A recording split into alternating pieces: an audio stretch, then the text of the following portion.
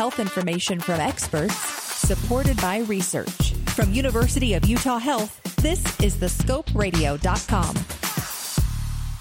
You have pretty severe stress urinary incontinence, and it's been recommended you consider a surgically implanted device called an artificial urinary sphincter. Urologic surgeon Dr. Benjamin McCormick at University of Utah Health is an expert in male urinary incontinence, and today he's going to help provide us with what men should know when making this important treatment decision. Dr. McCormick, first, what is an AUS? It's a mechanical device. It comes in 3 parts that are all connected. First part is a saline-filled cuff that surrounds the urethra. The urethra is the pee channel the pee comes out of. The second part is a balloon that applies pressure to that cuff, and that balloon is situated in the abdomen. And then lastly, there's a pump that pumps the fluid from the cuff to the balloon when you're ready to pee, and that is in the scrotum. What are the success rates of an AUS when you're treating stress urinary incontinence? We typically quote patients that they can expect an 80% improvement of wherever they are. And so if someone's floridly incontinent, they have no control, then, they're wearing, 4 or 5, upwards of 10 diapers a day. They can expect to, be at 80%, which could mean, 3, 4 pads a day. And so it's not going to be, I would never counsel anyone that they would be completely dry in every scenario after this procedure. And so it's important to manage expectations. It's also, difficult to make a huge difference in someone's life when they're at 0 than when they're at, say, 95%. And they leak very rarely, but it's still bothersome. Not to say that those patients wouldn't be a candidate for a procedure, but that it's easy to make someone happy going from 0 to 80 than it is from 95 to 97 or 8. Sure. So about an 80% improvement rate from wherever the individual is. Right. You define that kind of in the, the usage of how many pads you might use in a day. Mm-hmm. But what about the actual stress that causes those things to happen? Mm-hmm. Yeah. For example, standing up from a chair, swinging a golf club, lifting something heavy. Sure. It's really dependent on the person. But we see that all the time. And then what about the satisfaction levels? Yeah, very high. You're getting some pretty satisfied patients? Yeah, 95% patients are satisfied, would have it over again.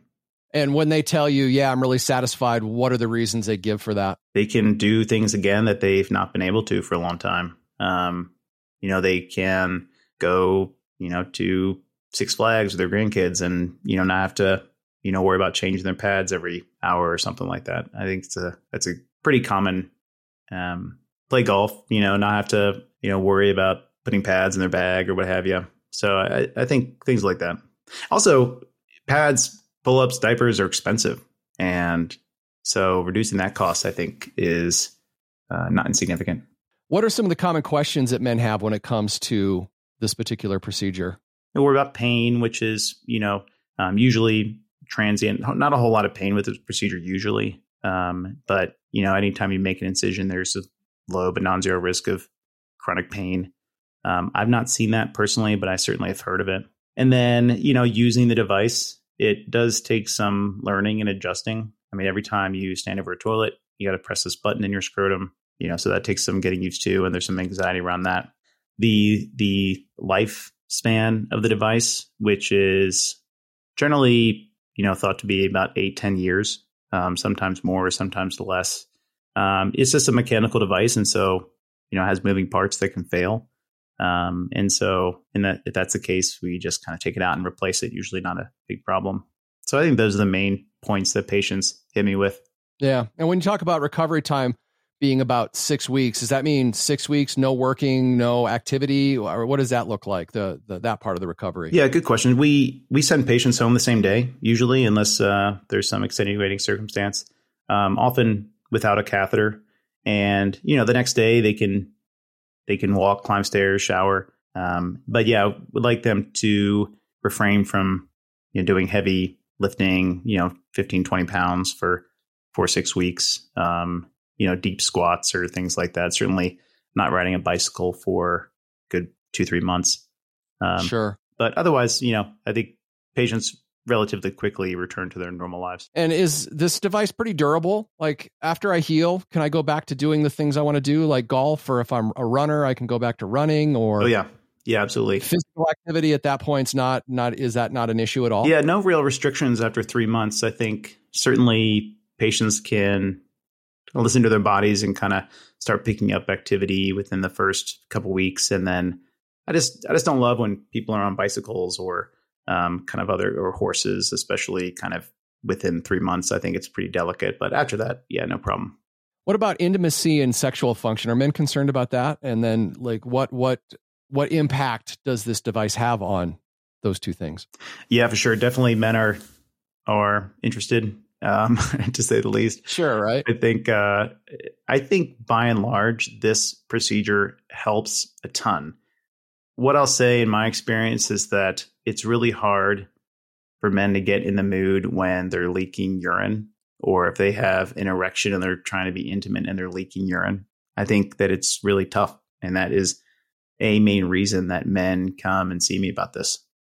So in my experience, men who are having sex or able to have sex before this procedure are much happier, just because they're drier and, they can be intimate with their partner and not have to worry about leaking certainly as much.